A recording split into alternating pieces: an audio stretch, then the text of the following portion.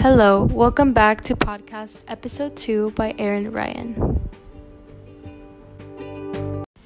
To start off with, federalism, like how Erin Ryan mentions, is that tug of war between the national and state governments. There is some tension occurring between these forms of governments and whether which should have more authority and power given to them.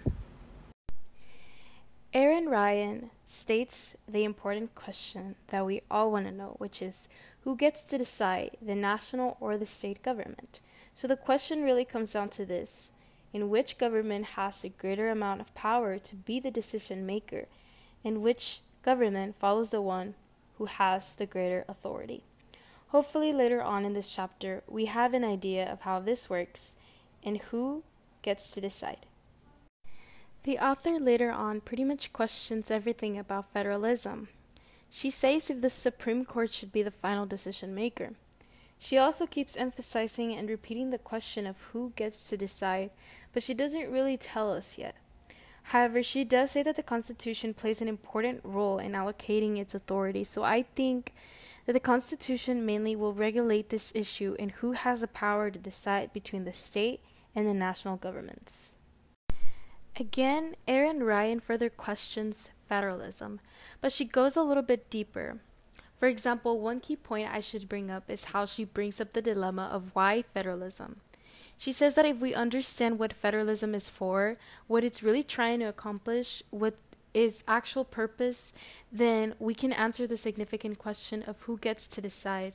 Overall, she does say that federalism helps to accomplish the checks and balances. In this way, we can learn that federalism does really have a purpose, and it's necessary to keep everything in check. So here in page 5, a great key point that Ryan brought was very interesting. She says that a local problem can interfere with being a national problem.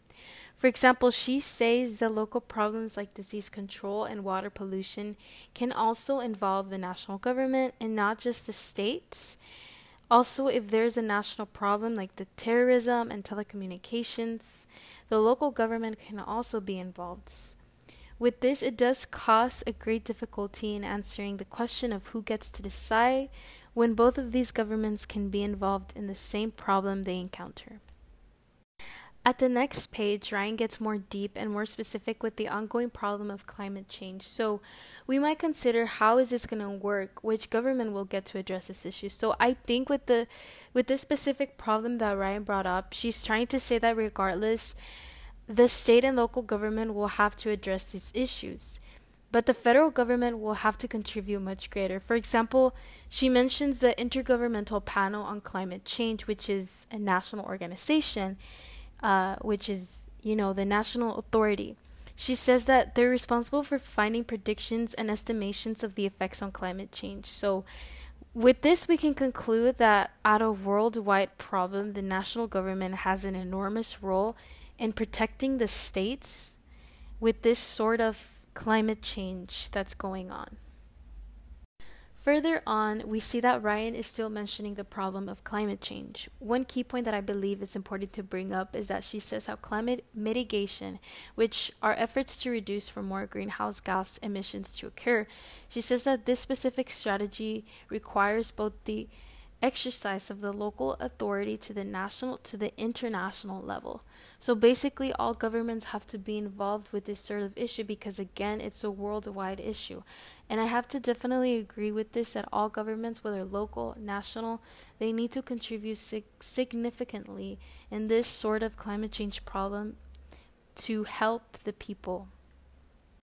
At the next page, which is page 129, an important idea that Ryan brought was how the states took an initiative in taking the lead of regulating the health and welfare of the citizens after the lack of action from the federal government.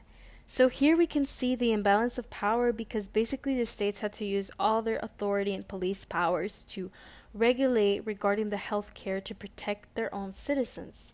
We can see how the federal government couldn't even help the states, resulting in the problem of the lack of collaboration with the federal and the state governments. Moving on, Erin Ryan describes how the states are developing plans to work to save energy. She says that states also use monetary incentives to promote emissions reductions through tax credits to promote renewable energy.